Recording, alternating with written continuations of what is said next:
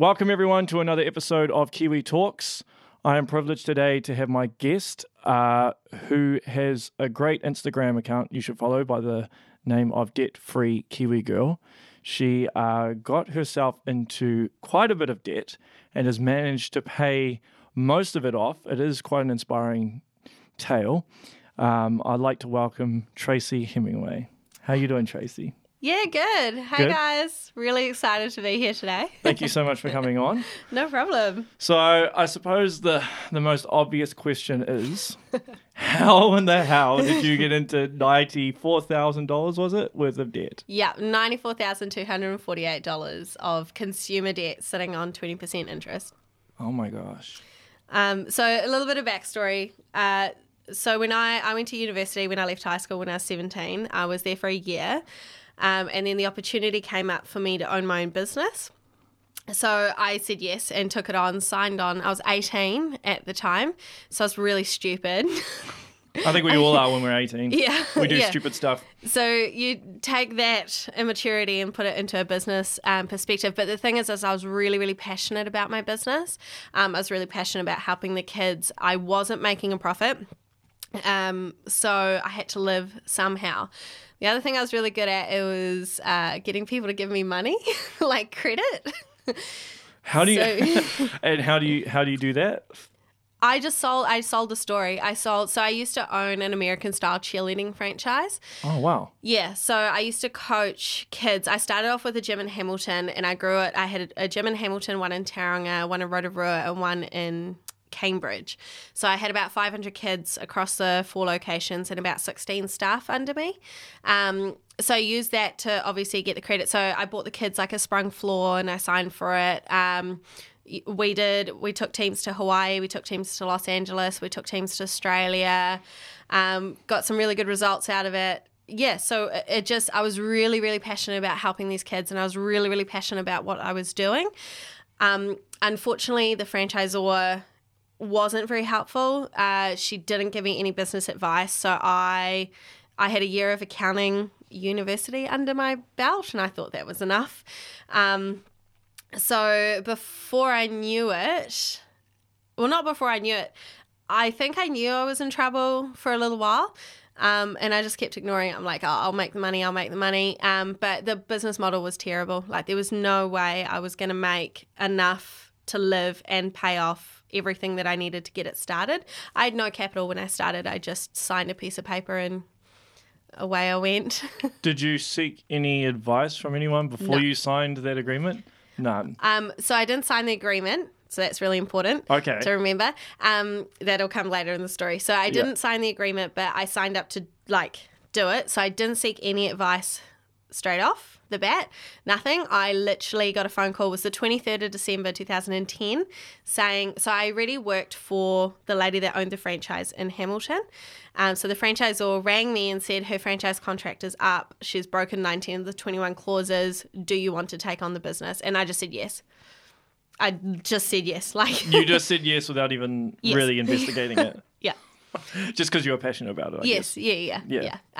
Cheerleading, I had quite a hard upbringing. I spent a bit of time in and out of foster care, so cheerleading is what got me through my childhood. So I was really passionate about helping other kids, creating a safe environment and something that they can go to when they're going through a tough time. Yeah. So that was the whole pretense behind the cheerleading. Because I wasn't aware that cheerleading was that big in New Zealand. Massive. It is? Yeah. Okay, well, I'm just totally ignorant then. Yeah. In 2014, New Zealand, our team New Zealand, both all-girl and co-ed actually were first in the world in level 5 ICU cheerleading championships. Oh, wow. Yeah, it's huge. The team I took to Hawaii came back with second place. Oh, that's cool. So when the business fell through, did you get a lot of angry parents? Well, no. So how the closure of the business came about was I found out I had a tumour in my throat. What type of tumour? It was in my thyroid. Oh. Yeah. So I had to make a decision that I was no longer going to work 13 hours a day, seven days a week for this business. So I went to a business advisor, and that's when he sat down and he made me write down all the figures. So that was my wake-up call. That was my slap in the face. I was very fortunate that when I liquidated down, I didn't have as many angry people because they all thought it was a health thing. So I was very private about the financial issues. It's not been until the last couple of months that I've actually been quite public about it. My debt-free Instagram, for example, doesn't even have my name on it yet.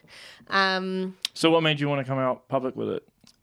Because if I can tell my story and help one other person, the amount of people that I open up to and they tell me things and they go, I didn't think you could do that, I didn't think we could do that. If I could just help one other person, then it's worth it. Yeah. At the end of the day. Totally. I love helping people. I mean, that's how I got into the mess in the first place.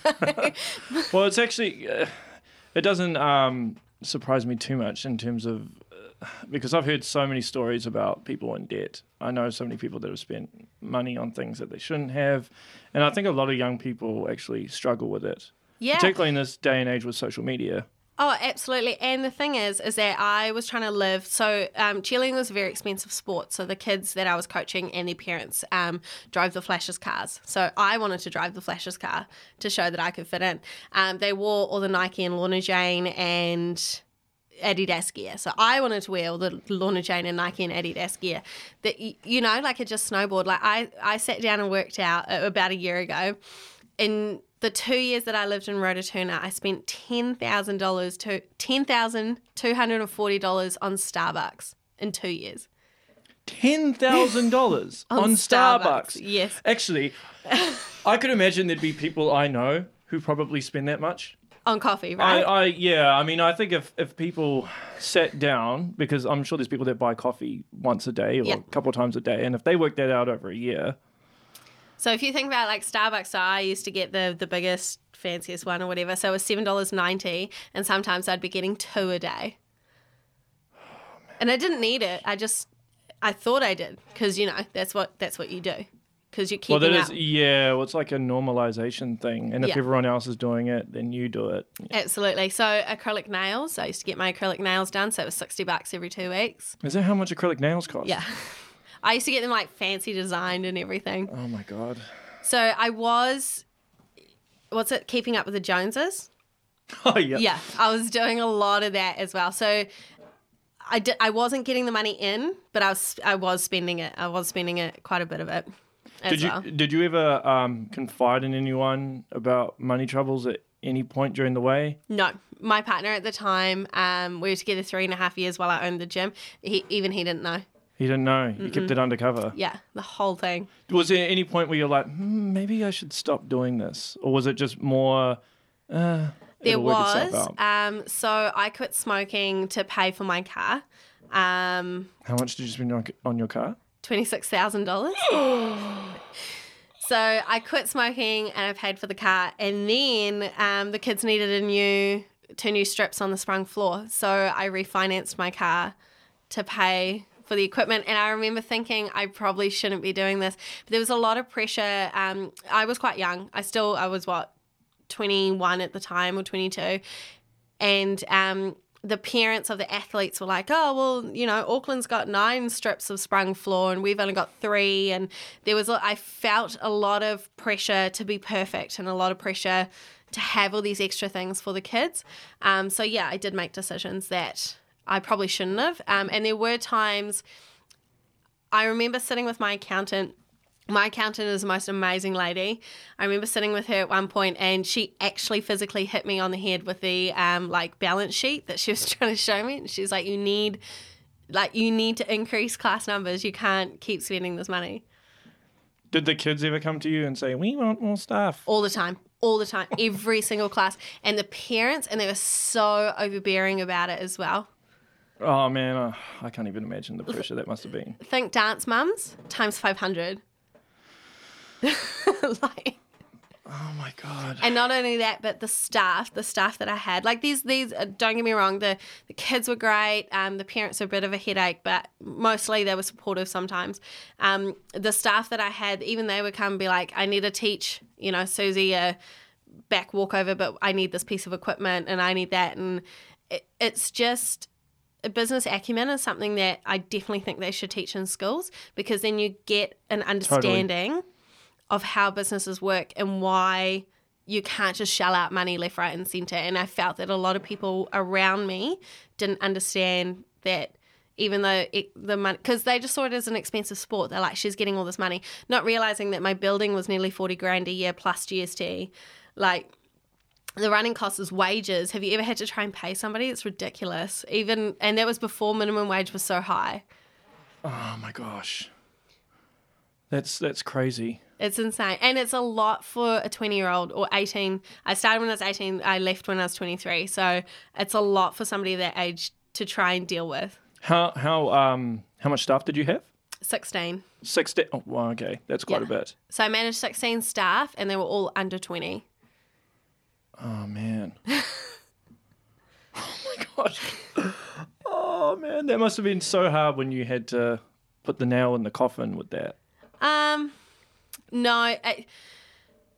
Look, the last 6 months of it, there was a lot of poison in the gym, so the kids were treating me really badly. My long-term staff member, who also was supposed to be my friend at the time, went behind my back and wrote this list of emails. I just felt very attacked. She wrote this email about all these things that I was doing wrong in my life, and she sent it to the franchisor and all these parents. There was quite a few things that happened that at the end I knew what I was doing by liquidating down was the best thing for me. And sometimes in your life there comes a point where, yes, I love helping people, and yes, I absolutely loved it, but it was killing me. It was actually killing me. I was in hospital with stomach ulcers, all sorts over that time. So probably due to stress, I'd imagine. Yeah. And then also when I found out I had the tumour in my throat, I was like, there's so much I want to do with my life. I'm so young, but I couldn't do that while I had a business. So it had to go. It just had to go. So with the tumour, what did the doctors say in regards to the tumour? They'd say, oh, you need to get this removed ASAP. Yeah. So it was growing. So it grew 75% in 4 months, to the point where it was starting to protrude out of my throat. So could you talk at all? Yeah. Okay. And everything. So it was only very slightly pressing on my vocal cord, so it was fine. But yeah, it had to come out. So when they told me it had to come out, I had surgery 6 weeks later. Wow. Yeah. It's crazy to me to think the type of pressure that we had when we were younger, although I'm a bit older than you.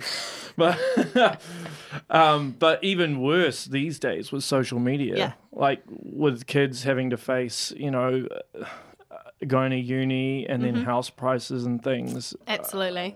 And, there's this constant pressure to always keep up with the status or the image of today, and social media obviously just compounds the issue. Absolutely. You open Instagram and all you can see is adverts for the latest clothes.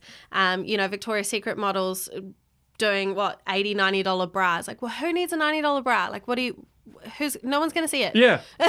Except the guy, Yeah. Maybe. Maybe. If he's lucky. Yeah. And you just, and if you got to have the latest BMW, and you've got to, and it doesn't help that celebrities, people idolize their celebrities, and these Insta models, or what are they called these days? Insta influencers. Influencers, that's the one. Yeah. They, are you kidding?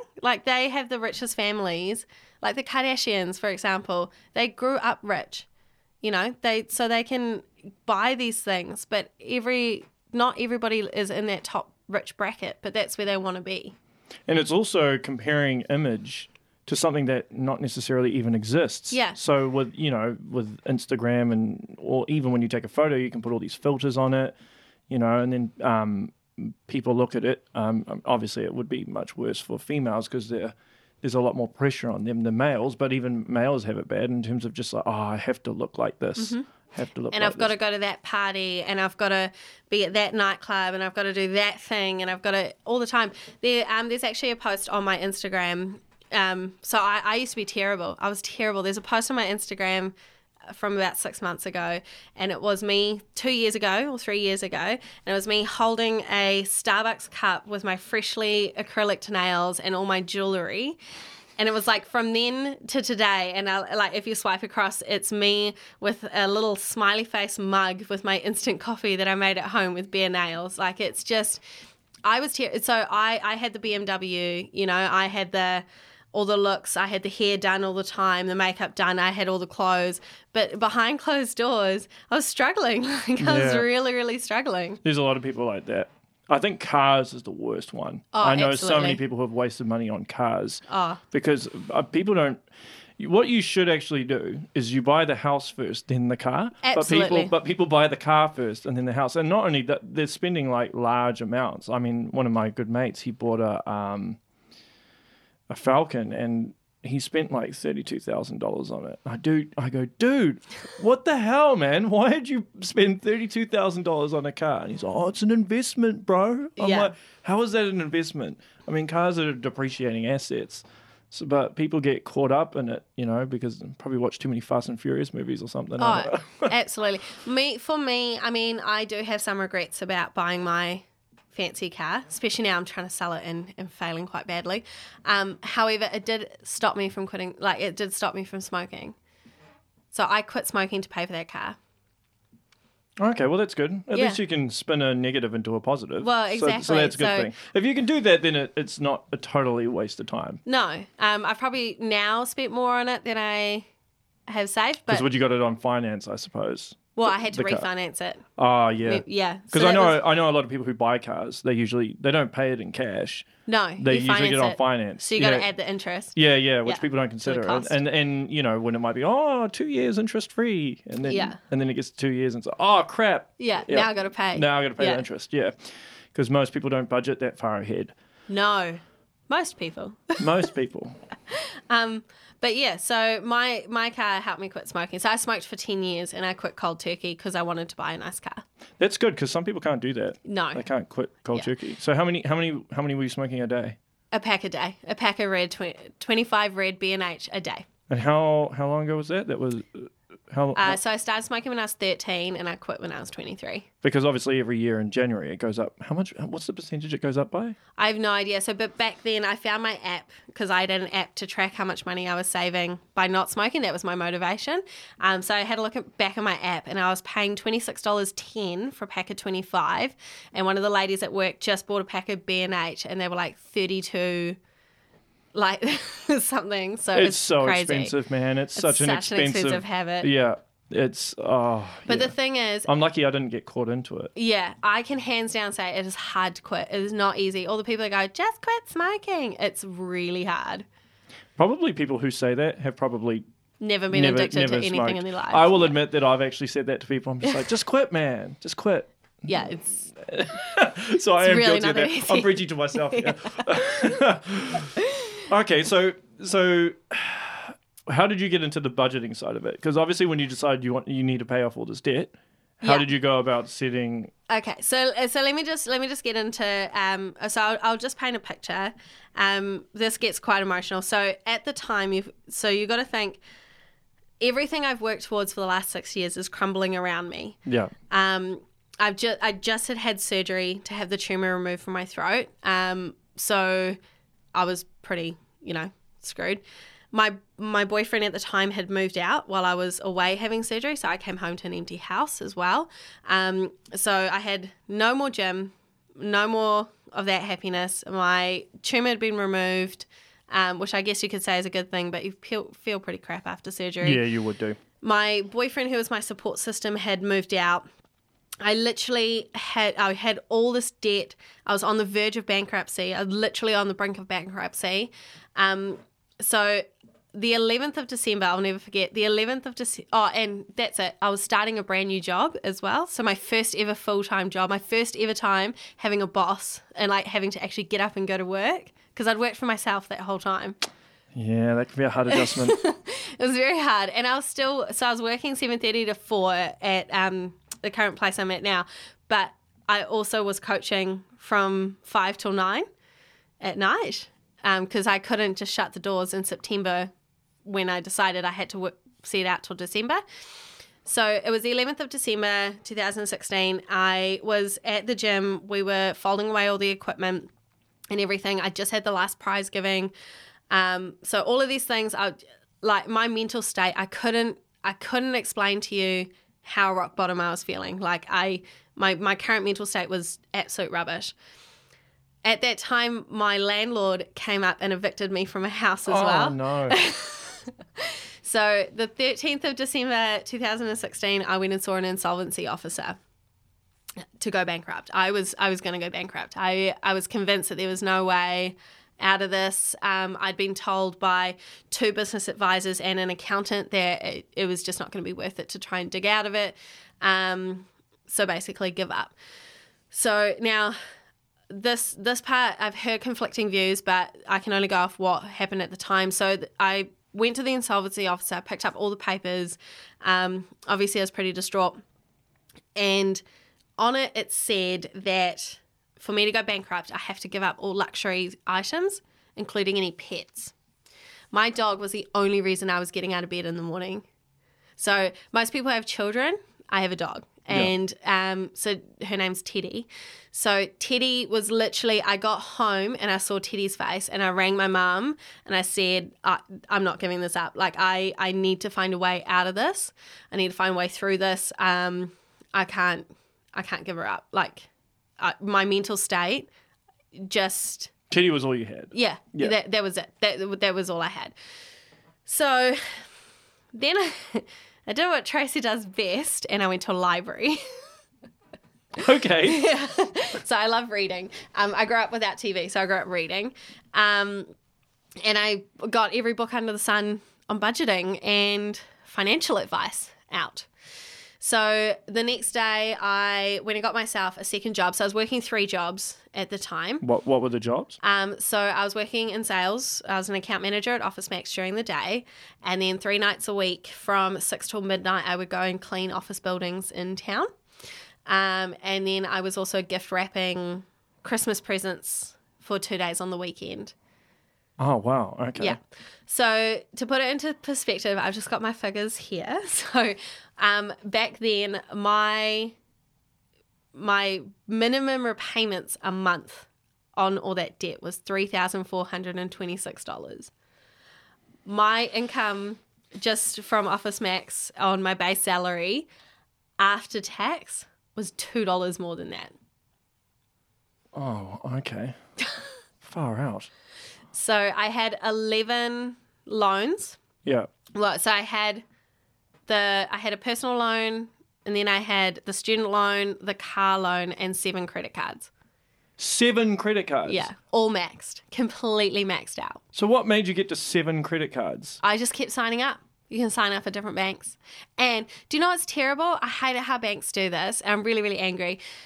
They just increase the credit limit. They just give you more. If you have... Well, it benefits them, you see. They love people to be paying off interest because they make money off it. Yeah, That's how exactly. they get you. They want to increase your limit. I mean, I've gotten emails saying, hey, we want to increase your limit. I'm like, nope. Yeah. So Don't want it. I didn't say no. That's where I got stuck. So I remember going to ASB. So that's who my accounts were with at the time. And the biggest credit card was with them. And I took all the paperwork and I went to try and negotiate a better interest rate deal. And I'll never forget the guy behind the counter, and I can't wait to go back and see him one day. And he literally said to me, you're never going to be able to do this. You might as well just go bankrupt and give up. Oh. So now the reason that none of the banks could give me a better credit card or give me any leniency is because I have a perfect repayment history. So because I never missed a payment, they couldn't help me. So What? Yes, exactly. So if you call their retention teams or their risk teams or anything, they would look at my file and say, you've never missed a payment in your life. We can't help you. So for me to get help or reduce interest rate or anything, I would have had to miss a payment, get the $25 fee, all that jazz, and then they would consider helping. That's stupid. It is so ridiculous. So did you do that? Did you miss a payment just so they could help you? No, because it ruins your credit score Oh, yeah, of course. straight off the bat. But that's so dumb. I should I want to get a bank manager on here now.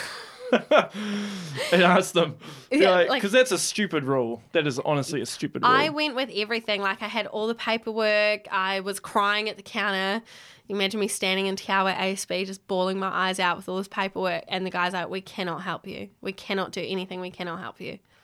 Did you just speak to one person, or did you try and go up to... I spoke to about 4. 4 people, and they all said the same thing? Yeah, and it was the same at BNZ. It was the same at Westpac as well. They're like, your credit score is amazing. You have a perfect repayment history. I wonder why that is. There must be some weird reason why they have that rule. That's so weird.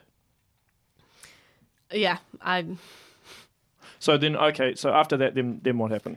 Okay, so then I learnt the art of balance transfers. Balance transfers, okay. I already know there's going to be some people who are going to be like, what's that? Yeah. So do you mind explaining for the listeners and viewers what that is? Sure. So a balance transfer is something that a bank offers with a promotional interest rate. So you can transfer the balance from X credit card to Z credit card and only pay like 1% interest or 0% interest for 12 months. Okay. Yeah. So a lot of my minimum repayments were interest. So I needed to get that down to make any headway. So if I look at my 2017 budget, just to give you an idea of how much interest. So in November 2016 was my highest interest payment. It was $658.44, not including the car loan or personal loan. So if you add those two on, so that would have been an extra $200. So it was nearly $1,000 in interest in 1 month. Man, that's a killer. Yeah. That's so a killer amount. I wasn't going to go anywhere. It's like sinking and trying to get out with a teaspoon. Quicksand. Yeah. So I learned the art of balance transfers. And I duped all these banks that had given me the credit in the first place. So the first thing I did was transfer off I transferred off one of the credit cards first. So I reduced the credit limit on my lowest interest credit card. Increased the credit limit there. So I'd been to the bank to tell them I was in so much trouble, and they still gave me increased credit limits. Like, I don't understand. Didn't you press them and be like, why are you giving me more increased limits? Well, no, because it helped me with my balance transfer, so it didn't matter at the time. Okay, yeah, I suppose that's true. So I increased that one, balance transferred off one of the company credit cards, closed that credit card down. So we're down to 6 credit cards. And then in April, I'd paid off enough of another credit card so that I could balance transfer again and get 0%. So to give you an indication, my interest just by balance transferring 2 credit cards, so about 10 grand off those cards onto promotional, my interest went from 623 to 489. Okay. On credit cards. Yeah. So it's not awesome, but well, it's something. Yeah. Yeah. Something is better than nothing. Yeah. So, yeah. Because as all good business people know, or even not good, but like it's common knowledge, to get anywhere financially, you've either got to increase your income or decrease your expenses. Yeah, well, that's pretty straightforward. That's it. But you'd be surprised how many people don't get that. Well, yeah, now I know.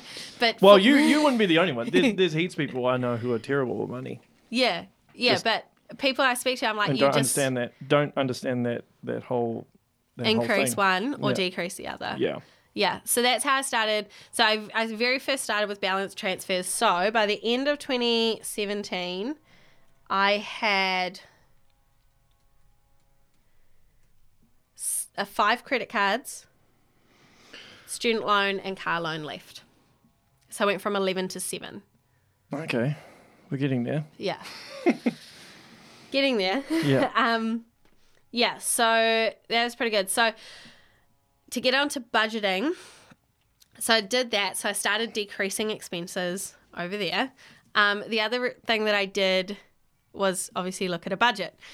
So the first thing I learnt about was sinking funds, and these saved my life. So I'll explain a little bit more about that because I'd never heard the concept before. So sinking funds are basically, you know, when you get to Christmas and people go, oh, it's such a hard time of year. Even though, like, Christmas doesn't sneak up on you. It's the same day. Every year. Every year. And it's the same school fees. Like, I used to have a lot of cheerleaders that were like, oh, you know, it's school expenses. We can't pay, blah, blah, blah, because, you know, it's such an expensive time of year. It happens same time every year. And yet people don't budget for it. No. So sinking funds. So I have sinking funds currently for everything I do. So all my dog expenses, car expenses, activities, because those are really important, and miscellaneous like, you know, Spotify and all that kind of stuff. So I work out how much it's going to cost me over the year. So I get paid monthly, so my budget's done on a month. So I work out how much it's going to cost me on a year, and I just divide that into 12 equal payments. As soon as my money hits my account, those sinking funds go out. Right. So now, so a lot of people like say to me, you know, oh, how can you afford to get tyres and how can you afford this and that? And, you know, I have that money put away somewhere. It's in a completely different bank account to my EFTPOS card even. And I have the sinking fund. So this is how much I'm going to spend on tyres for my car. So when that expense comes up, I've got the money to draw and just pay for it. And then it's not another stress. That's actually a very good way of doing it. Yeah. So you can break it down into weekly. So, for example, Christmas. So I have a Christmas budget as well because it is a hard time of year. You got to buy lots of things. Yeah, you have to buy presents and... Yeah. Yeah. And all the things. And all the other jazz, yeah. But if you think about it, so if you get paid weekly and you put $10 away a week into a Christmas sinking fund, that's $520 plus like a couple of bucks interest that you have to spend on Christmas. I wonder why people don't do that. Like, why they don't put money away per week. There's so many people that live paycheck to paycheck. There are. Particularly in Auckland. Yes. Yes. Which I get, but I'm also, being through the experience I have been through, I am also like, you can save $2 a week for something. Oh, yeah, you definitely can. But some people they have to make an excuse for anything. Yes. Oh, I can't afford it. Or they blame the government or something. There has to be personal responsibility. If you don't acknowledge it first, then you can't fix the problem. If you don't think there is a problem to fix, then you're not going to fix it. Yeah. Yeah. So sinking funds are definitely something I recommend. Anybody that talks to me, I say go and work out what your expenses are that you have to pay. And I'm not meaning rent or anything like that. I'm literally, so I'm just looking at mine. I have like my dog registration, my food that I'd spend on my dog, like her food for the year, flea treatments, her doggy daycare, which she does once a week, tyres for my car, warrant, rego, AA membership, because I'm a female and need help if I break down. My services for like car services for a year. I've got a Christmas fund. I've got my dancing fund. Because you still got to have fun, right? Even if you're paying off debt. When I first started, I didn't have things like the doggy daycare. She didn't go to daycare. I didn't have like dancing fund. I literally. Yeah. So with the entertainment part, how do you work out how much you want to allocate for entertainment? So I have activities that I have to do. So like Zumba, dancing. I have to do it for my mental health. Okay. Because I can't just sit at home and do nothing. Yeah, that's soul destroying. Yeah, so I build it into my budget. So to give you an idea, my Christmas salsa and Zumba fund only cost me $52 a month. That's pretty good. That's all I put away. Yeah. So when those fees come up, I can just pay it. So what happens if some concert comes up that you want to go to? So I have another fund for that. Oh, okay. All right. So that's my budget's a work of art. So we'll just talk through it. So yeah, so all those things, sinking funds, definitely recommend. So in total, a month, I put away $360.50 into sinking funds, and that covers all my basics. So have you ever, since you've started incorporating sinking funds, have you ever had a time where you're like, oh no, how am I going to pay for this? Or is it all sorted? All sorted. Pretty much all sorted. The only time I've had that was when my car broke down. But I have an emergency fund. You have an as well. emergency fund as well. Yes. Wow, So- you are prepared. Yes. So once I had got my debt down to a point where I could still eat and everything, I put $1,000 away into an emergency fund, and it just sits in a high earning interest. Oh, yeah. Yeah. Yep. Account. And I've had to use it twice, and that's it in nearly 3 years. That's good. Yeah. So that you just don't know. You just don't know what Murphy's going to throw at you. Honestly, if I could increase that to $3,000, I will. But $1,000 is all the buffer I need. Remembering it's just me by myself as well. I haven't got kids or a partner or anything. Just a dog. Just a dog. Which I have pet insurance for because she is expensive. Yeah, is pet insurance, how expensive is pet insurance? I can tell you. I'm asking this because I obviously do not have any pets, though I have a partner trying to convince me to get a pet. So I pay $43.32 a month. Okay. So to put that into perspective, when Teddy ate sand that day and ended up at the vet's overnight, so she was at the overnight vet hospital, they had to pump her stomach and give her a bunch of antibiotics. It cost $1,800. Yeah. And I only had to pay 20% of that. Okay. Does the payments increase over time, or does it just stay the same regardless of how old the dog is? So it's like all things, inflation. So I think actually I can tell you. So in 2017 rather, so 2 years ago, my pet insurance was $40.11. Now it's $43 a month. Okay. Bloody inflation. I know. If we could stop that, that'd be really good. Well, if wages went up with inflation, then it would be all good, I think. But they Yes. don't. They yes, don't. I have lots of thoughts on wages, but that's okay. Hey, well, you're welcome to bet them if you want. I just think that in our society, I didn't come from a really good background. I came from foster care. I came from a low income. I lived in South Auckland, everything. I've seen it firsthand, people on benefits and everything. And don't get me wrong, being on minimum wage is terrible. But you don't have to sit there and keep asking for it to go up. Because as somebody that's owned a business, the more minimum wage goes up, the more goods and services are going to go up, and the more you're going to whinge, and the more, for me, it's all about education around living in your means, within your means. I definitely think that's the case. I think sometimes people put too much responsibility on the government.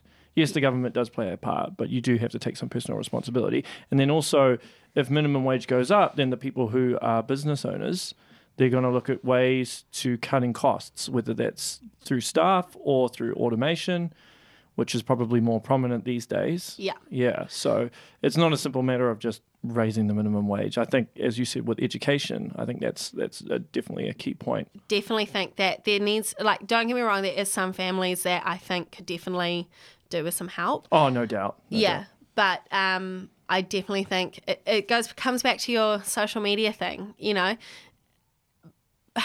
There just needs to be some education that you don't have to live like the Joneses. No, you don't.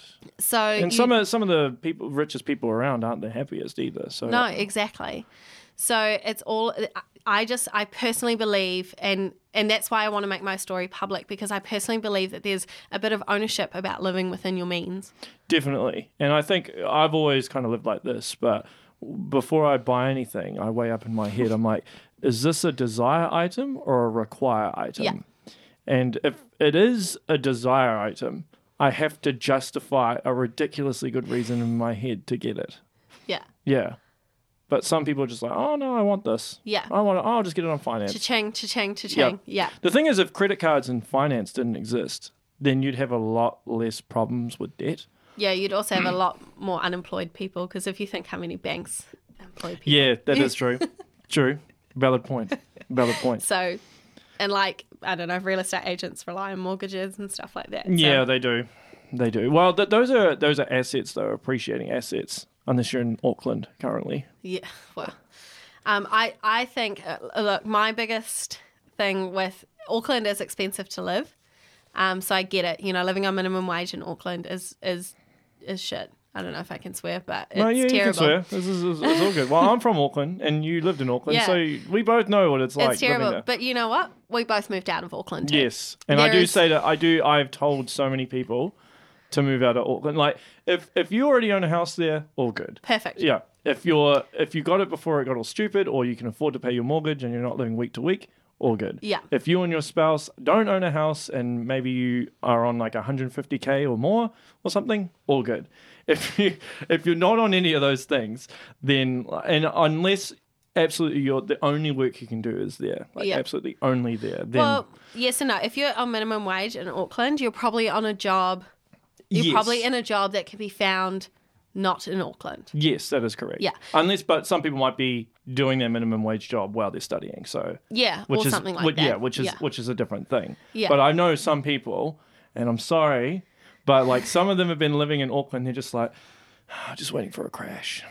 Just waiting for a crash, and then I'll buy a house. I'm like, dude, it's not going to happen, man. Supply and demand. Yeah. Supply and demand. It's not happening.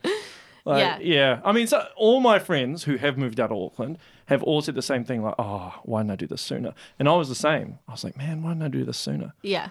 I mean, there's aspects of Auckland that I miss, but yeah, it's not worth it. No, it's not. And I definitely think I get a lot of people that talk to me and they're like, oh, struggling, blah, blah, blah, blah, blah. And I'm like, oh, yeah, what do you do for a job? Oh, I work night fill at the supermarket. I'm like, oh, okay. You're aware that there's supermarkets in other areas of the country. Like, you could go to Gore and get a house for like $200,000. Not even that, like...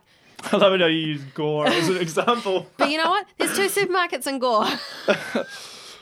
Yeah. Well, Gore is pretty... I mean, what would you do in Gore after work, or you need some entertainment? But I do get your point. I do get your point. But I mean, there's so many places outside of Auckland. Exactly. And you don't have to, it doesn't have to be forever. You could get yourself to a financial position where you can afford to live back in Auckland on minimum wage.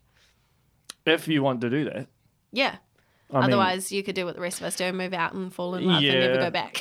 But I know a lot of people in Auckland, and because I kind of used to be one of them, but they think the whole country revolves around Auckland. Yeah. Auckland. And it's like, nah, man, there's plenty of other good places you can go. I'm sorry, but Eminem came to Wellington, so... Yeah. Yeah. He did. Sorry, Auckland. Oh, that was funny, because a lot of my friends were like, what? Come to Auckland. He's going to announce a second show. I was thinking, nah, he won't. There's no way. There's no way he'll announce a second show. And, because when we went to the Eminem concert, it was packed as. Yeah. It was completely sold out. Yeah, concert. yeah. I think it sold out in like a day. Not even that. A couple of hours. Yeah. I remember waiting on the queue, like, come on. I know, and then I had to wait the next day. Yeah. For extra tickets. Yeah, and we drove there. I'll never do that again. Well, I drove, so it's fine. I don't know how you went with. Well, I didn't drive. I was in the back seat. Our mutual friend, who we both know, drove, but he was not happy.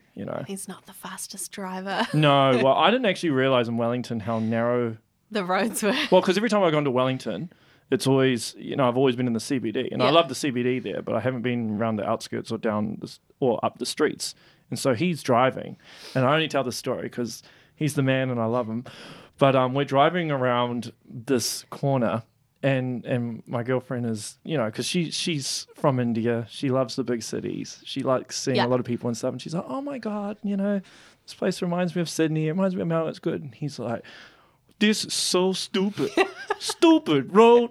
Why are you driving around a stupid narrow road? It's so little. Oh, man, that was crack up. Yeah, but he hated driving there. I mean, it was pretty narrow. I was like, because some of the corners, because it's so narrow, if you're turning around a corner and you don't know if someone's going to hit you. No. And you wouldn't want to park on the side of the road, because a lot of those houses, they don't even have driveways. No. Or so you have to park on the side of the road and just hope your car doesn't get destroyed. Like mine bellied out on the driveway of the house we were staying. Did it? Yeah. Marcus parked it forward. Yeah. When we went out on the Saturday, and it literally was like. And I was like, oh, no. That's not good. That's not good. So I drove from then on and I reverse parked it like a good person. Oh, well done. Well done. But yeah, I'd be keen to talk to people who live in Wellington on a day-to-day basis, who live on some of those roads and how they cope with it. Well, my flatmate lived there for 5 years or whatever. And I asked him how you coped with it. And he's like, I caught public transport everywhere. Well, the public transport, there's actually Very not, good. yeah, compared to, well, I mean, New Zealand public transport's pretty bad. If you go anywhere overseas, you realise that. But Wellington is a lot better than definitely here or even Auckland. I tried to catch a bus the other day and it just never came in Hamilton. That used to happen to me all the time in Auckland. Like, oh, okay. I used to wear this jacket. It was like my mum had it from like the 70s or something, and it had all faded. So I looked like a homeless person. And I remember like waiting for this bus, and it was raining, and some dude just pulled up, and he's like, "Do you need a ride?" And me, I'm just like, "Oh yeah, all good, free ride. Don't have to pay for the bus." This is how cheap I was. Yeah. And I jumped in this ride with some random guy. Never met him. Don't know anything about him. He turned out he was a coroner. Oh my God.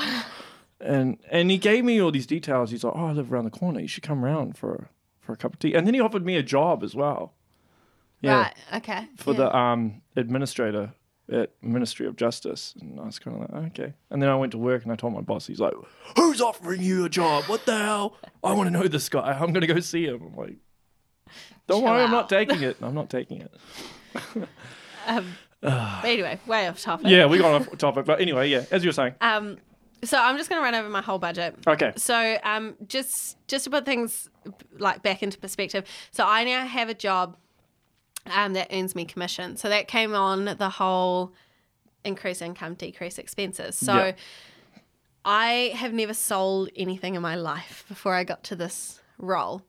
But when I learnt that I could earn X amount more a month, I was like, right, well, I need to learn how to sell some stuff. Like, so I did that in 2017, when I got back from Europe. So the travel will come in a later date. Okay. So when I got back from Europe, my current boss rang me and he said to me, "Look, I really want you on my team.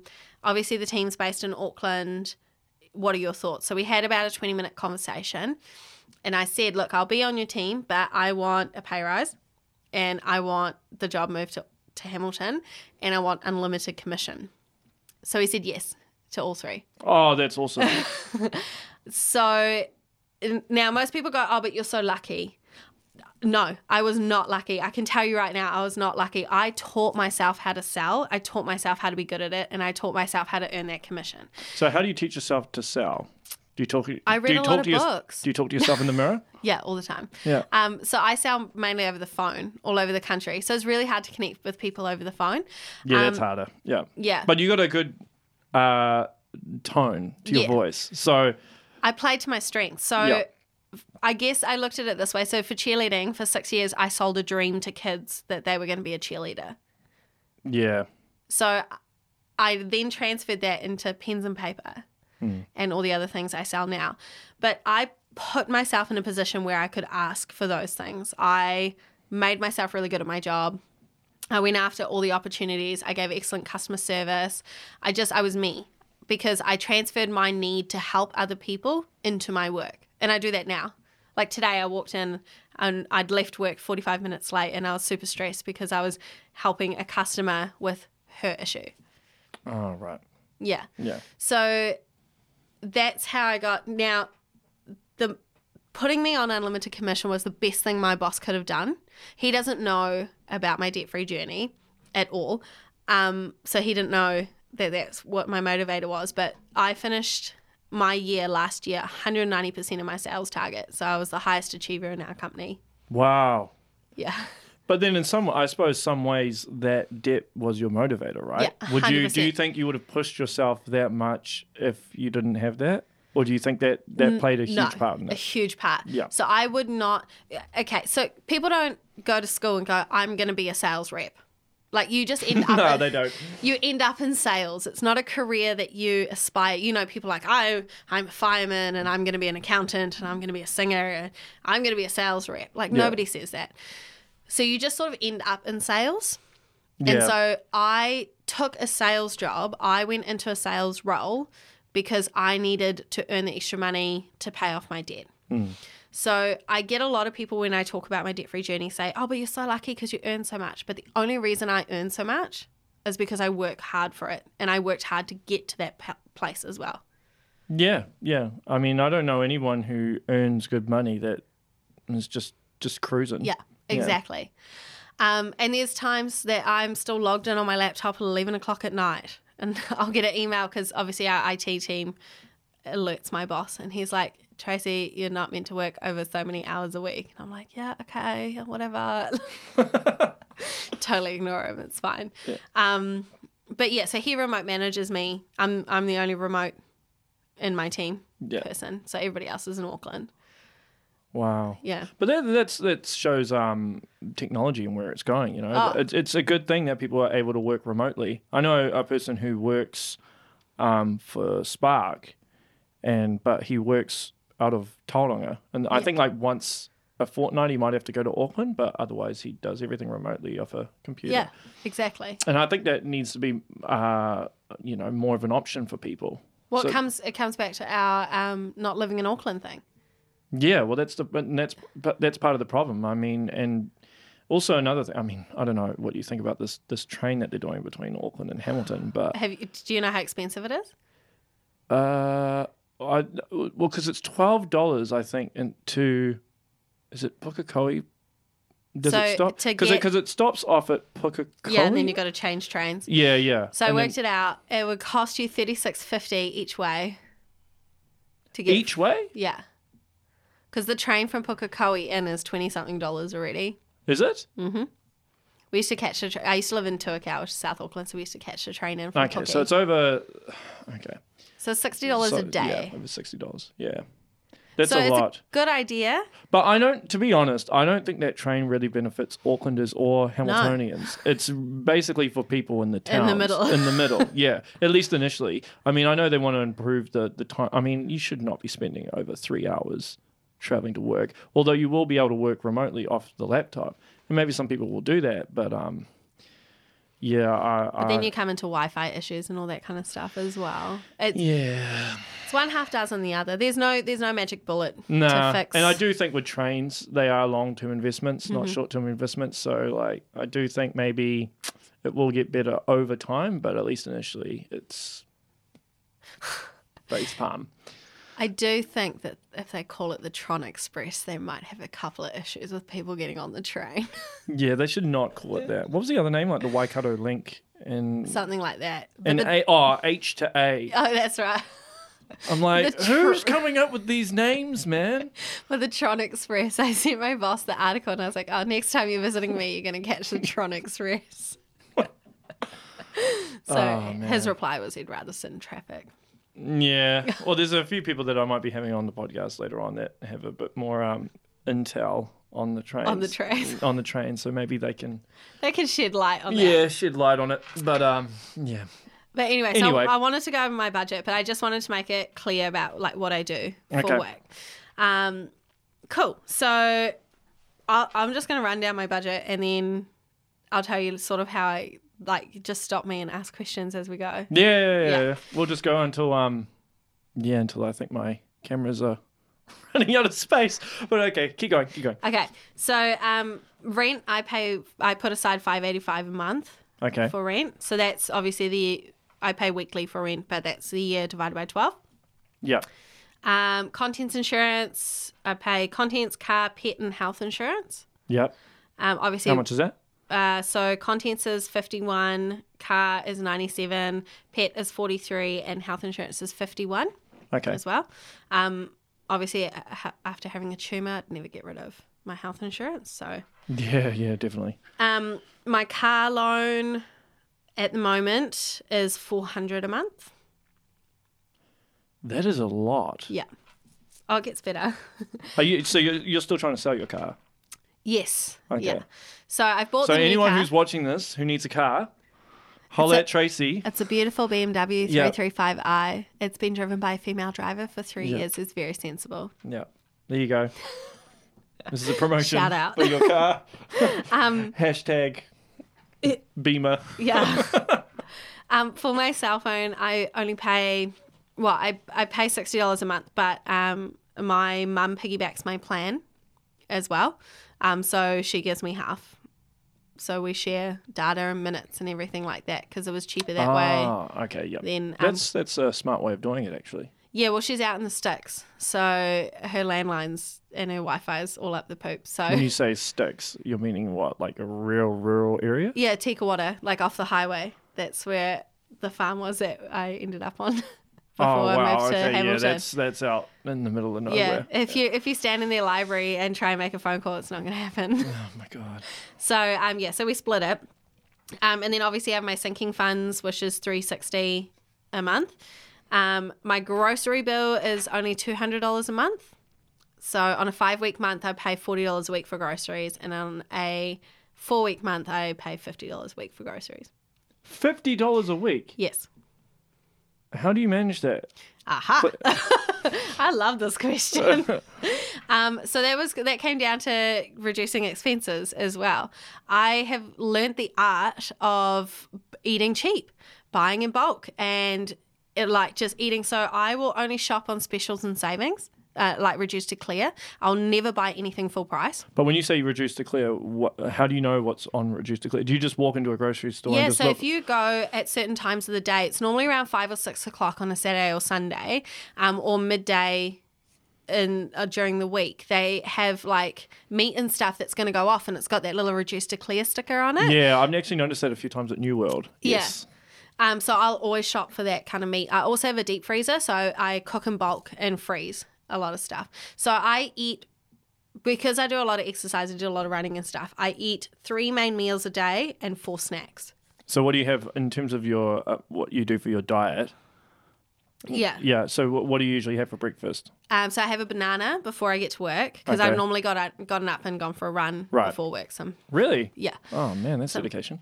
pretty hungry. But Yeah. But then, so I normally have a banana, and then I get to work and I'll either have cornflakes with yogurt and berries, or porridge at the moment, or smoothie, something like that, nice and nutritious. Then I have morning snack, which is normally cheese and crackers. So I make the crackers myself as well, out of seeds. What? I'll send you the recipe. Yeah. I'm trying to think how you do that. Well, you got a bin in, and you get the seeds for like 90 cents or whatever, the Okay. different seeds that you need. And then you get the gum, and you bake it, and then you crack it. So why do you do that as opposed to just buying crackers? Because it cost me 90 cents to make them, and it cost me Okay, all right. like, And what how much are crackers? $2? yeah. $3? So I know it sounds stupid, but when you're trying to be as frugal as possible to get out of debt, Yeah, well, every cent counts. Well, that's next level, but I can admire your dedication. Yeah. Yeah. And then, so lunch, I'll normally have like some sort of carbs, so rice, and dinner. So rice, potato, what else? Pasta. So I'm gluten-free as well, so I have to eat gluten-free pasta. It's really expensive. All that, and then I'll have some sort of meat, so like piece of steak, piece of lamb, bit of chicken. It's normally like 100, 150 grams, and then veggies or salad as well. Do you have any gut problems or anything? If you have gluten? No, so I get a rash all over my body. Because this is interesting. I don't know if this will benefit you or not, because I was actually starting to wonder. Because I suffer from psoriasis. It's a pain in the ass. But at one point, I was actually thinking, I'm like, maybe I'm intolerant to gluten, because I was just feeling bloated all the time every time I ate something that had gluten in it. Yeah. Interestingly enough, because my great missus is from India, and they have all these old school herbal methods, but apparently, so turmeric. So I started taking turmeric supplements, and it Killed killed so the inflammation I was getting from psoriasis went. I still have a few problems in terms of scaly skin, but in terms of the inflammation, it's totally gone, and the gut problems are gone just from turmeric, and a bit of probiotics as well. Yeah. I don't know if you tried that or not. I just thought I'd chuck that out there. There's a few things I've tried. My mum's a naturopath, so... Oh, well, Yeah. you're all good then. All good. So I tried a few things, but yeah, definitely if I eat too much gluten, it's like a heat rash, but it's like all up and down my arms and legs. It's terrible. And you just like... So itchy. It happened to me. Greece was the worst when I was in Greece. I had this terrible rash on... It's my legs, yeah. And then again in Thailand. So I just looked like a walking mess and I was really itchy. Did you deliberately eat gluten or did you eat something and then you didn't realise there was gluten in it? No, I deliberately. So I can handle little bits of gluten. So Right. I'll eat it every now and then. But like when I was in Greece, I had been in Spain before that and London before that. So I was like, oh yeah, I'll just eat a little bit. Eat a little bit. And then like Greek food you got bread, all that yummy bread and olive oil and the gyros and everything. So I overindulged. That was definitely my fault. Oh, okay. And then in Thailand, I didn't mean to eat so much gluten, but it's really hard to differentiate like their rice noodles and like their pasta noodles and everything because obviously everything's in Thai. So yeah. True that. So Thailand was unintentional. Okay. Consumption of gluten. Yeah. Oh, So, but it starts on my feet. So as soon as my feet get itchy, I'm like, right, I'm done. Game over. Yeah. Okay. Yeah. All right. And sorry. So what do you have for dinner? So same. I'll always have like a steamed veggie. I'll have some sort of carb. So like the thing is like potatoes, for example, you can get them on special for $5 for a 10 kilo bag, right? Yeah. So I learned that you can cut them up, roast them and freeze them in little bags. And then if you put them from frozen in the oven for 10 minutes, they come out exactly the same as if you just roasted them for 40 minutes from fresh. Oh, okay. I didn't know that. Yeah. That's good to know. Yeah. So my grocery bill started at nearly $200 a week. And I just started learning how to cook. I'm not a good cook by any means. We have a fire extinguisher in the flat for a reason. But I learned, I just trial and error. The other thing is I do not waste food. So this is a huge thing. Well, that's good. That's good. There's a lot of people starving, so that's good. Well, I'm from Africa. I was born there, so I've seen starving children in Africa firsthand. Okay. But the thing is that we waste so much food as well. So my flatmate that I moved in with, obviously when I started the debt-free journey and had been evicted, I moved in and I learned a lot from her and her eating habits. So for example, I ate rices the other day. People laugh at this. They expired in 2015 and I ate the whole bag the other day. I don't care. It's fine. There's nothing wrong with it. You're brave. Yeah. We have a Register Clear store here in Hamilton. So I do a lot of grocery shopping there as well because you get some really good deals. Yeah. I know a few of my Indian friends that go there. Yeah. Yeah. So it's not about being a cheapskate. It's just even if you frugal. are, you got to do what you got to do. Exactly. Right. At the end of the day, someone's always going to judge you based on something, and Exactly. I mean, I got crap for ages for being cheap when I lived in Auckland. They'd be like, "Oh, Reese, you're so cheap. But now I own a house and they don't. Yeah. So you got to do what you got to do, and you can't worry about what other people think when it comes to stuff like this. People say to me all the time, they're like, "Oh, just throw away the food or just do this." I'm like, "No, there's no way. I'll eat that tomorrow for lunch or whatever. I'll push it. I'll have chicken that's 6 days in the fridge." Yeah. I will say, I've got to confess something to you. Yeah. Okay. Because obviously I first met you probably at just before, when did we meet? It was, we hung out probably at in Wellington before the Eminem concert, really. And I know before then we were trying to organise where we were going to stay and stuff, and Marcus was trying to sort it all through. Yeah. And then you were like, nah, it's too expensive. And I was thinking, man, this girl's cheap.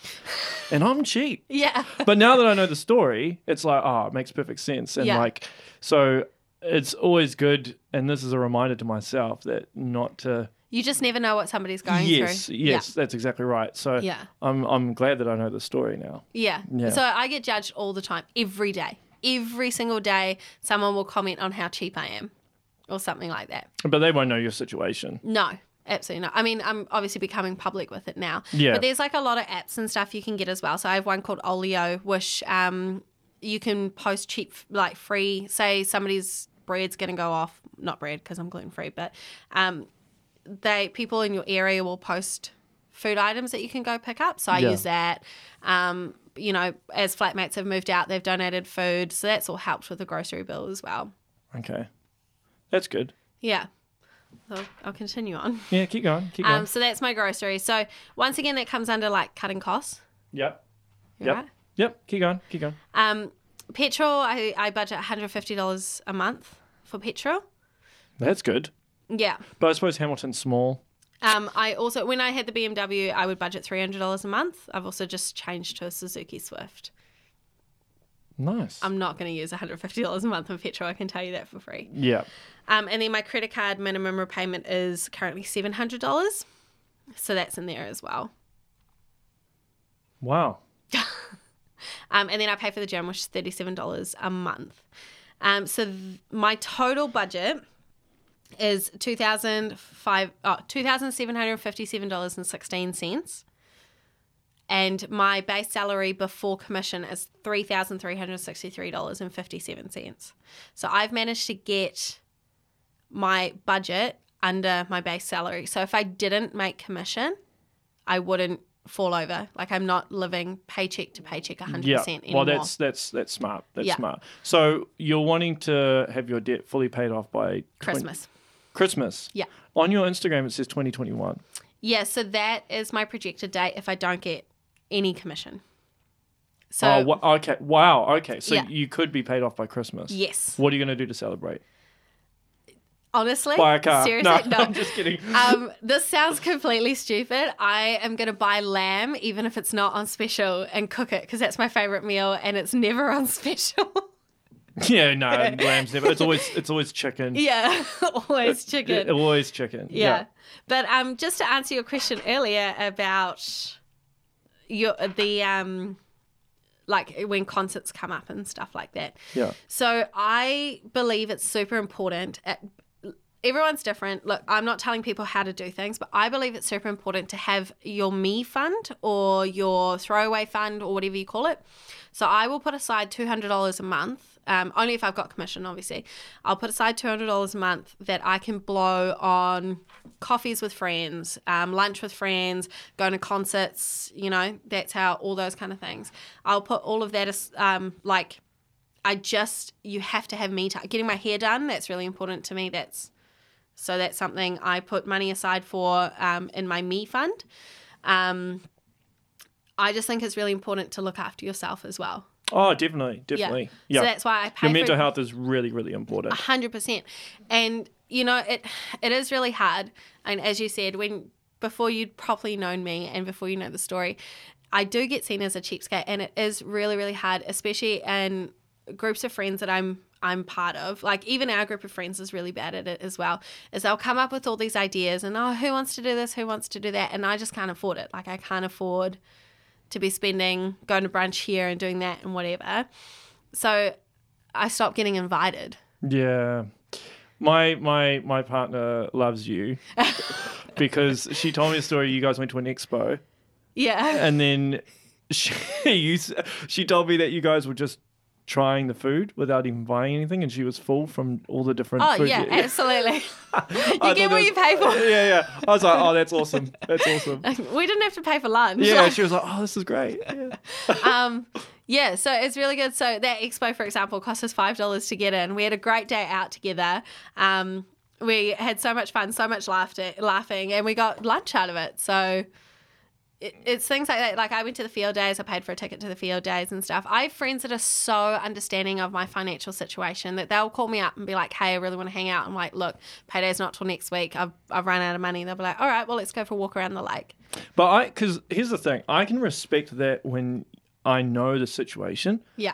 I don't respect it when people are just being stupid, right? If you want to do something with them or you're inviting them and they've got, I've got no money. And it's like, why? Well, No. because you just spent all of it on alcohol. Yeah.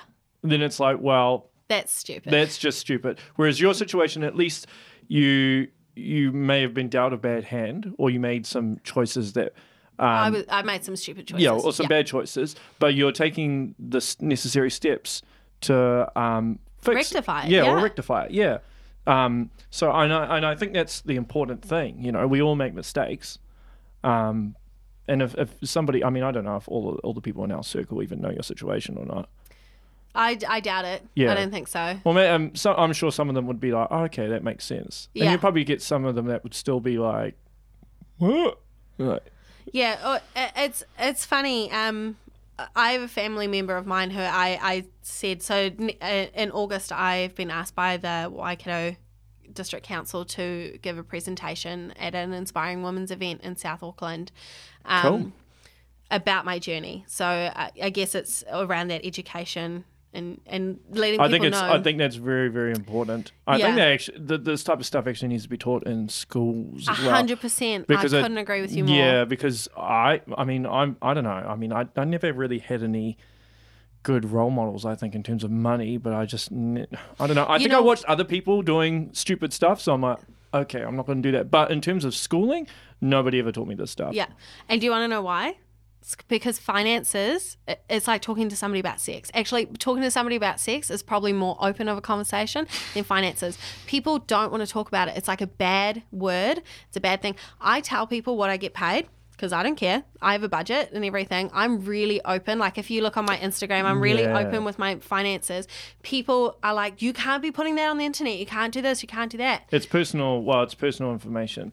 It's funny you said this because my previous guest was a cybersecurity guy. Oh, yeah. So I'm not sure if he would totally agree with, because he'd probably tell me that there's some ways they can be exploiting you and stuff. But I think it depends on the nature of the situation. Yeah, and I think once I become debt free, I won't be as open with the figures, but I'll definitely let people know what I'm doing. Well, here's the thing, right? If you're really, really wealthy, or if some people know that you're really, really wealthy, then you'll get some people who are like, oh, they're really wealthy, I'll hang out with them, maybe they can buy me stuff. Exactly. Some people are like that. So Yeah. some people won't tell other people finances for that reason. Yeah, and I get that finances are quite personal, but that's why people still make bad decisions. So if you look at me 3 years ago, on the outside, I looked like this super successful person that was really rich and I had all these things. But on the inside, I didn't want to talk to anybody about it because I didn't know how. I didn't know. I was embarrassed. I had a family member of mine a couple of weeks ago when I told them I was doing the talk for the Waikato District Council. They said to me, they're like, that is so embarrassing. Why would you tell people that you're an idiot and got yourself in this situation? Well, you can spin that into it and be like, well, I can help somebody who's going through the same thing. Exactly. You know, it's all about educating the next generation. You know, and not even the next generation. Well, There's people, our generation as well. Yeah. See, like things like people whinge all the time that they can't buy a house. You've bought a house. I'm probably going to buy a house a few years after I'm debt free. Like, well, yeah, it's what are you willing to sacrifice to do it? Exactly. Right? People are just. I mean, you got to be realistic about things. I think people complaining about the Auckland housing market. I'm like, have you gone to London? Have you gone to New York? Yeah. Have you gone to Sydney? Same thing. Any massive city. An apartment in Sydney at the moment is $1.5 million for one beddy. Yeah, and people. I mean, Auckland's just it's evolved into an international city now. Yeah. And a lot of people want to be there, so that's just the sacrifice you have to make. And if you can't afford to live there, you can't afford to live there. You just have to just have to accept it. You know. Absolutely. The world's not going to stop if you move out of Auckland. There's plenty of good places. You know, there's a reason why Hamilton is the second fastest growing city in New Zealand now. You know. But you've got to be willing to take the risk. So I took the risk. I shut down everything I knew for 6 years and I went into sales. Like, I didn't think that was going to happen. Yeah. You take the risk. I mean, we went to that Seed Waikato event last night on Rock Bottom. That was so good. That was so good. So I guess this is my rock bottom was being debt free, and now I'm on the way back up. Yeah, well, it was inspiring to listen to those, the CEOs who went through, a rock bottom or a bad situation and came out of it, better, wiser, a better, all those things. Yeah. So it's, we all go through our different trials and tribulations. It's just whether you want to make the effort to improve yourself and learn from your mistakes and to never give up as well. And that's the thing. So I love learning and I love reading. So slightly addicted to learning. I love learning. Yeah. I'm okay with reading. Depends on what it is. So I have a life coach that I see, and she gives me modules and stuff to work on. I do courses, so I'm about to sign up to do a certificate money management course. I eventually would like to become a financial advisor for millennials, just because I feel like I have. Well, you've gone through the trials and tribulations to make it happen, and you can probably there's a big difference between someone who's actually been through it and someone who's just like, well, you just need to do this. This is what the paper says. Yeah. So if you've actually been through it, then people will be able to relate to you as well. Yeah. Yeah, it's more relatable that way. I have so many frugal stories that I tell people, and they. So, for example, I'll tell this one. So I, being a cheapskate, being super frugal and needing to pay off my debt, I didn't want our power bill at the flat to go up. So this is 2 winters ago, because our house is freezing. Our house is really cold, but we have a fireplace. So instead of paying for firewood, I went with a friend and we drove all over Hamilton. We collected all the pallets and I cut them all up with a skill saw. And we used pallets for firewood, and we did it for 2 years. That's awesome. To keep our power bill down. That's awesome. Maybe I should do the same.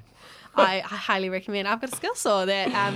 I've got one in my garage, so yeah, I can probably do it. But yeah. So I have so many frugal stories that people just cannot believe, because not only have I been paying off all this debt over this time, I've also travelled. Like, I went to Europe for 3 weeks. I went to Thailand for 3 weeks. I popped over to Sydney, been to Melbourne, done all of that in the last couple of years, 2.5 years. And so it is doable. And I just did things for me as well. That's good, though. Yeah. So I cannot stress it enough. Like, you can do it. You just got to look at ways. I started with what I called a Find 5 challenge. So I created this myself. Well, you better copyright that, man. Trademark that shit. The Find 5. So what it was so I'm a very goal-orientated person as well. So when I was doing my budget, my first budgets, and trying to cut costs and increase income and everything, my goal was to find $5 a week. So it was either cut $5 out of something I was spending, so groceries, petrol, whatever, or make an extra $5. So I sold so much stuff on Trade Me. I've sold, when I lived in my house that I got evicted from and moved to the flat, I was listing $1 auctions. I was selling like you wouldn't believe. I paid off like $3-4 grand, I think, of debt just by selling stuff in the house. It's amazing over the years, if you go look through all your stuff that you've probably got stored away, how much crap you have that you don't actually need. Just rubbish. Yeah. Like, why do I need 3 weed eaters? I don't know. I don't even weed the gardens. I pay somebody. So I sold off those. I just I went on an absolute crazy selling spree. I even do now. So I'll be like, I haven't worn this top in 2 years. Put it on Trade Me, list it, gone. Yeah. So that I did that. Surveys, I answer a lot of surveys. So I earned like $500 last year answering surveys on different companies and stuff.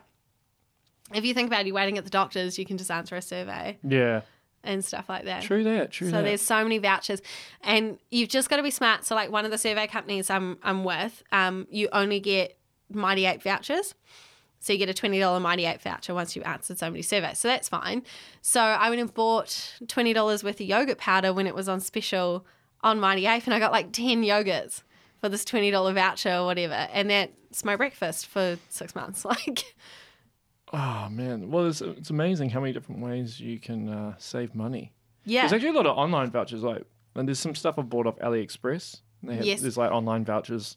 If you just Google online vouchers, AliExpress. All the time. Yeah. So what was I doing the other day? And I Googled, it was something on my Instagram, and I needed to buy something online. So I just Googled current vouchers, and it popped up. And I do it all the time. Every time I need to buy something, I'll Google. So you can get Grab One vouchers and Treat Me vouchers and everything. You've just got to research first. Yeah. Price Spy is another really good one. Price Spy, even with flights, Skyscanner. Skyscanner. Yeah. But Grab One is a good one. Oh, Grab a Seat is another one. Yeah.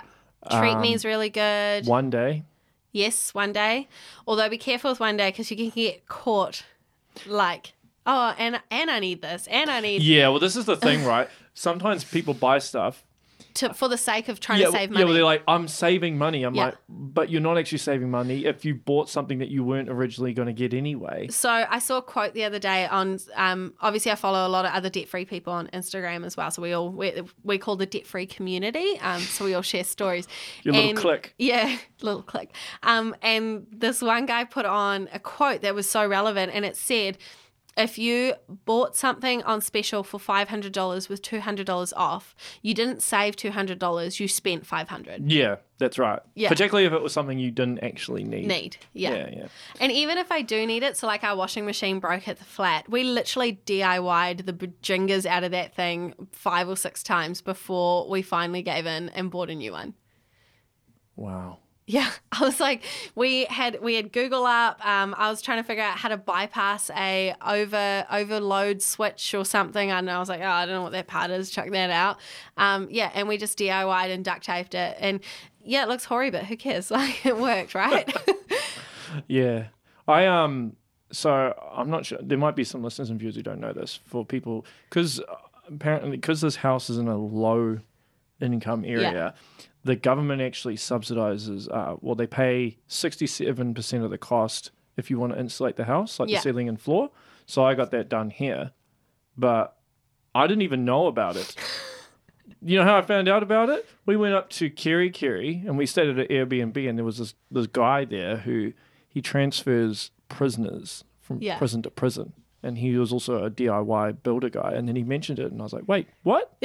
Hold on," Hang on a minute. because I was thinking of getting insulation, but I was like, "Man, it's pretty expensive." And then I read it, looked into it, and yeah.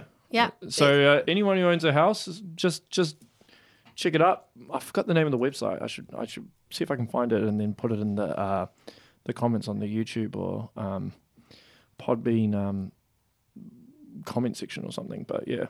So, yeah, there are definitely a lot of deals out there. Oh, absolutely. And you just got to want it bad enough. And I know I get a lot of people, oh, but what is your time worth? And I'm like, what? I'm sitting down watching Married at First Sight, whatever, some rubbish on TV. I might as well be researching or reading or something at the same time. Well, if you live in Auckland, your time is worth nothing anyway, because you're probably spending 3 hours in traffic. Yeah, listen to a podcast about whatever you want to learn. Listen to this podcast while you're sitting in traffic. There you go. All the time. All the time.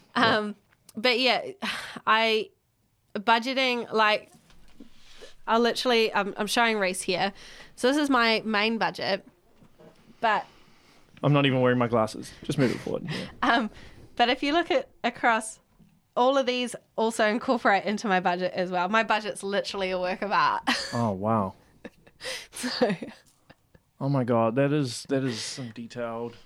That's some detailed stuff right there.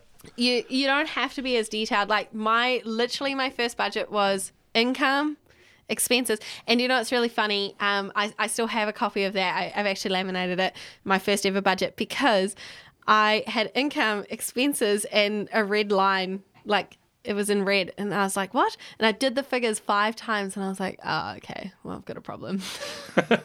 There's something wrong with this." So do you show people that budget, and they're like, whoa. Literally, I'm like, just hardcore. Yeah, I'm like, just have a look at my budget here. And everyone's like, wait, what? Stop. Back up. Yeah, but it's got everything on there. I obviously know what it means. I'm currently working on writing a book and doing... Oh, wow. Yeah, all about my journey and everything I've learned. Cool. And I want to do... You'll have to come back on here. When you release it, and promote I've got to be debt free first. Like we got to get to the end of the journey. Yeah, you will be. You're all good. It doesn't have to be anytime soon. But I want to do my main goal. I actually sat down. I went to a Seed Waikato event, and they asked like what your goals are and stuff like that. So I'll bring it up. So eventually, what I want to do is I want to be able to help the millennial generation. Not just millennials, be good with finances to help others and to help others achieve their financial goals and financial freedom. That's good, because I think people are definitely going to need it. It's just the cost of living is getting quite high. And it's not going to go down. No, it's not going to go down. And I feel real sorry for a lot of young people, because, they go to uni get like a $60,000, $70,000 loan. Actually, I know some people who've gone to uni, they've got this massive loan and they can't even get a job in a field because they studied something that's really irrelevant, or there's no jobs available, or it's going to be automated or something like that. And then you add in the fact that New Zealand is a low wage economy, and then but you've got houses that are ridiculously expensive, so you're going to have a lot of people that are renting for life. Yeah. Oh, absolutely. Yeah. I mean, my partner told me, she's like, I got because one of her friends bought a house recently for 1.2 million in Auckland, and I was thinking, and I met the guy, and I was thinking, there's no way he bought that on his own. She's like, nah, he did. I'm like, no. Sweetie, there's no way. Turns out his uncle gave him like $400,000 or $500,000 for a deposit. I'm like, yeah, exactly. I mean, some people just get dealt a bad hand, and some people get a good hand, but yeah, it's pretty hard. I mean, I advise young people probably should go into a trade, if anything. Oh, absolutely. Trades, because it's never going to die. You're always going to need a plumber. Yeah. You're always going to need a builder. Yep. You can't automate. Like, I'd love to see a robot try and put his hand down a toilet and pull whatever out that's blocking it. It's not going to happen. My dad told me for years, get into a trade, be a plumber. Yeah. And I look back on it now and I'm like, damn it, I should have done it. Plumbing and IT, especially IT technicians, because with all the automation that's happening, you're going to need somebody to fix it when it goes wrong. Yeah, yeah. Because we've all been in the office those days when the IT system's gone down. Yep. And it's pretty bad when that happens. Yeah. But so IT is definitely the thing. Though, like, every IT guy at the moment seems to be from India. No offense to Indians, but you guys are damn good at it. So I had to point that out. It's so technical. It is so technical. I really struggle. Our IT guy's name is Fred, and I often have issues because obviously I'm remote based. Yeah. And I'll call him and be like, "Hi, Fred," and I can hear him sigh. So I'm like, I have no idea what you're talking about. Yeah. It's like, what's the problem today? Because this cybersecurity guy that I had on my last episode, he was talking about IT and how a lot of hackers will try and get the information of the IT person. Yeah. Because then they have the keys to the kingdom, pretty much. Yeah. So, IT people have got to be on point, man. They can't miss a step. No. They can't miss a step. But no pressure. Yeah. But yeah, so that's I don't really know what else to. Well, we could probably wrap up here. I think we've covered a lot. I'll just unless there's one more, any other things you want to cover. We've probably got like another 20 minutes or so before the battery dies. Well, I just want to get it across that you can do it. Just find the $5 a week. And before you, like the other thing, I was reading an article in the paper the other day. I really shouldn't because it makes me so like grumpy. I guess because I live in it every day, but it makes me really grumpy reading about people that are like, I'm so poor. I'm like, oh, yep. Well, I used to feel sorry for them. Yeah. Until I went to India. Then I've completely done a 180 on this stuff because the poverty in India is just on a whole nother level, and there's no government assistance of any kind, and yet like they managed to do without things. I mean, my partner's mum, when she told me the story, but they had no power and should be under a street lamp studying. Yeah. Can you imagine a Kiwi doing that? Kiwis no. Kiwis aren't. Well, I mean, I would, but that's because I'm using somebody else's power. I think you're an exception. Yeah. It's not my power. Yeah. But I think the vast majority of people would not do that. They'd be like, no, I want a handout. Government, help me. Yeah. But I was reading this article in the paper. It made me so mad. I had to whinge to my flatmate who doesn't agree. So that just made me even madder. But this lady was like, I really struggle. I can't make ends meet, blah, blah, blah, et cetera, et cetera. So she was like, I'm going to be really public about my budget. So that's fine. So she had a rent. She had 4 kids as well. I understand it's really expensive to raise children. I don't have a child. I have a dog. I'm yeah, I wouldn't have a child right now because it's very expensive. Yeah, they are very expensive. Yeah. So I totally get that they cost money. So she had her budget. It was like rent, power, blah, blah, blah. Then she's like, car payment, $100 a week. And to me, I was like, you can get rid of that. Just find an extra $5 a week and that cuts off 6 months or whatever. Like. Was that car in finance? Yeah. How much was the car, do you know? Oh, I don't know. I was just reading. I just read the article. $100 a week on a car is a lot. And her excuse was, oh, well, you know, everyone does it. Just because everyone does it doesn't mean you have to do it. Yeah. I think that's the most stupidest excuse. Yeah. Everyone does it. I'm like, what? So if everyone jumped out of a plane with no parachute, would you do it as well? So I, for me, for example, so clothes shopping, I haven't shopped for clothes in a long time. I bought a pair of jeans with a gift card the other day, and I think it was the first pair of jeans I bought in 4 years. Yeah. But I go to clothes swaps. They're everywhere. So you pay $5, you take 2 bags of clothes, you empty it out, and then you can refill it with clothes your size and take them home. I didn't even know about that. Okay. They're everywhere. Okay. There's what's it called? Save Mart, I think. Yeah. So Save Mart, you can get like a $4 top. Trade Me. I know Trade Me is a dying art, but it's also amazing at the same time. Marketplace? Yep, Marketplace. Yep. I got a pair of shoes off Trade Me for $2 the other day, like work shoes. Yeah, perfect. Yeah. I work in a very corporate job, so I have to dress.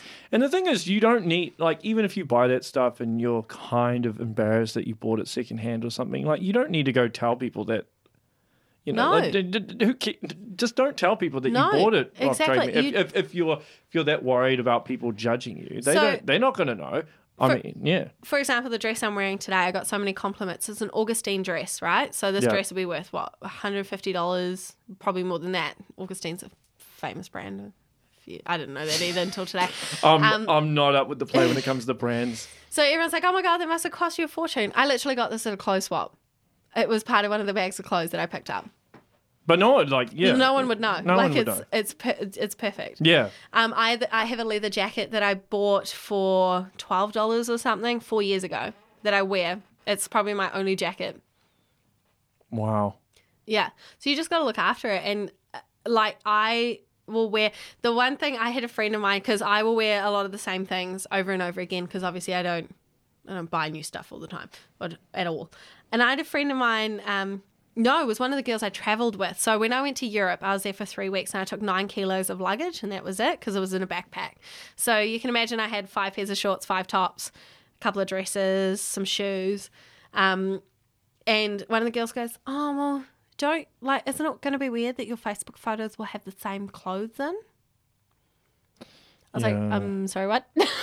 Excuse me? Well, some people care about that stuff. I know. I'm not here for the Facebook photos. I actually think New Zealand is actually better than a lot of countries. Yeah, this girl was Australian. Yeah, in terms of judging people based on what they wear. I mean, you walk into Countdown and you'll see people with bare feet in a bathrobe buying groceries. First time my partner saw that, she's like, oh my God, what the hell? What is going on? But like, I know some countries are a lot, like, I know Australia... They're very judgy. Particularly in Sydney and Melbourne. Yeah. So this girl was from Melbourne. Yeah, well, that'll probably be why. There'd be other places as well. New York would probably be the same, and parts of the UK. And But like, if you go to Thailand, for example, the people there are just amazing. They don't care what they wear. No. They don't buy a top for like $1 down at the market. Yeah. Somewhere along the line, I think people, I don't know, society's kind of gone all weird, and it's... Yeah. There's so much of an emphasis on how you look on the outside. Yeah. You know, what the perception is of you, rather than what you are on the inside. Yeah. But it's not good. Even when I traveled, so people ask me all the time, they're like, oh, how did you afford to travel? Paying off debt, blah, blah, blah, blah, blah. So I was in Europe for 26 days, and my entire trip cost me $6,800. Accommodation, food, all the activities. How much did you say? $6,800. Oh, yeah, that's actually really good. Yeah. Yeah, because I traveled on a budget. Yeah. Well, that's the thing you got to do. And I knew, like in Dubai, when I went to Dubai, I went and had high tea up the Burj Khalifa. I did a helicopter tour of the city. I went and did dune buggy rides. Wish I got kicked off the dune buggy, but that's okay. I'll tell you that story another time. Yeah, maybe. Yeah. I did all these amazing things when I was in Greece. I saw some of the most amazing places. I went on speedboats. I went in caves. I did pub crawls. I did absolutely everything. But I just did it on a budget. Well, that's the thing. I mean, there's no way, I could only build this studio because I budgeted for it. Exactly. And I didn't take out a loan or anything to do it. I budgeted it. No, because then you have to pay interest. Yeah, the only thing that I've ever paid, I've never gotten finance on anything. Yeah. I've never overdrafted my credit card or anything. The only thing that I own, which is technically a loan, hey, that rhymes, is my house. And that's an appreciating sort of asset. Yeah. So that's different. But otherwise, besides from that, just it's all about budgeting and even with a car. If you pay cash, you probably end up paying less of a price because they'll give it to you for a discount. Oh, absolutely. That's what happened with my Swift. I negotiated like $1,000 off it. Yeah, because they're like, oh yeah, cash straight up. Yeah, sweet as. But yeah, so before the camera runs out, I just wanted to throw a couple of figures at you. Okay, hit me. Where I'm at. So far, I have paid since the 11th of December 2016, which is when I start my debt-free date from, I've paid a total of $18,181.62 in interest alone. Shit. That's a lot. So, and then in principal, I've paid $60,092.25. So to date, I've paid $78,273.87 just on debt. I've also paid an additional $23,000 on travel in that time. Yeah. And I can give you actually an updated figure because I redid my budget yesterday. Left to pay, all that's left now is $34,185.75. Wow. That's awesome. So hoping to have that done by Christmas. You will. I'm hoping you will. And then the one thing I get asked all the time is, what am I going to do once I'm debt free? The short answer is I don't know. I have no idea. Just wing it. Yeah, but the one thing I am going to do is all my friends and family and work friends that have supported me along the whole journey, so the ones that haven't just, dropped me in it or stopped inviting me, I'm definitely going to take them all out for dinner or lunch or whatever and just somehow show my appreciation. Oh, that's nice. Yeah. So that's definitely in the debt-free budget. Cool. For the next year. There's a couple of thank yous I want to publicly give. Okay, yeah. Can I do that? Yeah. Just do it before we wrap up. Yep. Yeah. So publicly I'd like to thank my mum. She is the most amazing woman. At the age of 48, she changed her career from an industrial chemist to a naturopath. So she's complete idol for me. She's supported me along this journey to the point where she makes all my face creams and face wash and stuff like that, so I don't have to spend money on it. Well, you got good skin. Yeah. Oh, thank you. Thanks.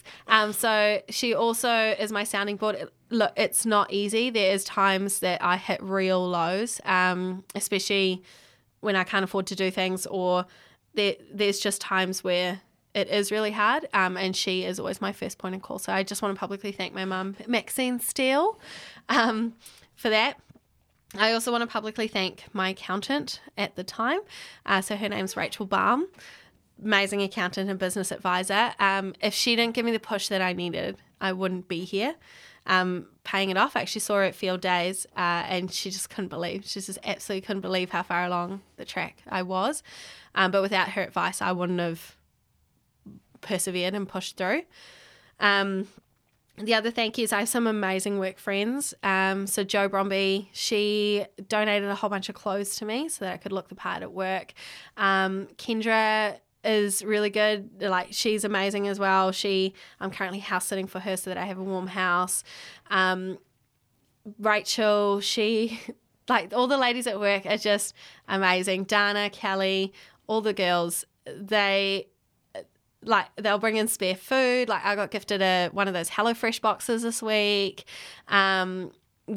they're like, oh, we're going to throw this in the rubbish. Do you want it? And I'm like, yeah, I'll eat that. I don't care. Clothes, all that kind of stuff. Even it's just helping me through at work because they know that I've got goals that I need to achieve as well. Adele, Pearl, Sharon, Sam, all of the girls. And then obviously my friends, my group of friends. So obviously Reese, you, Vrunda, everyone that's sort of stuck by my side. There's probably a ton of names that I'm forgetting as well. But I just want to publicly thank everybody that has just stuck with me and supported me on this journey. It hasn't been easy, and there's times where you probably want to throw me down a rabbit hole and like, just spend the money, oh my God. But yeah, at the same time, I couldn't have done it without the support. And I definitely, it takes a village. Not only to raise somebody, but it takes a village to get things moving and build an empire. So I agree. Cool. That's well, thank you. Thank you. Thank you, Tracy. Thank you so much for coming on. This has been good. And No I stress. think your story will inspire a lot of people and help a lot of people. And yeah, I pray that all listeners and viewers got something out of this. Okay, well, that's a wrap. Until next time, make sure you follow Tracy on Instagram as Debt-Free Kiwi Girl. Yeah, it's a photo of a pug in a sheep's outfit because I'm like a dog in sheep's clothing. I don't know, trying to disguise myself. If you have any questions about my journey, about budgeting, anything, just message me on Instagram. I'm always available and I'm always happy to help. Cool. All right, until next time, guys. See ya.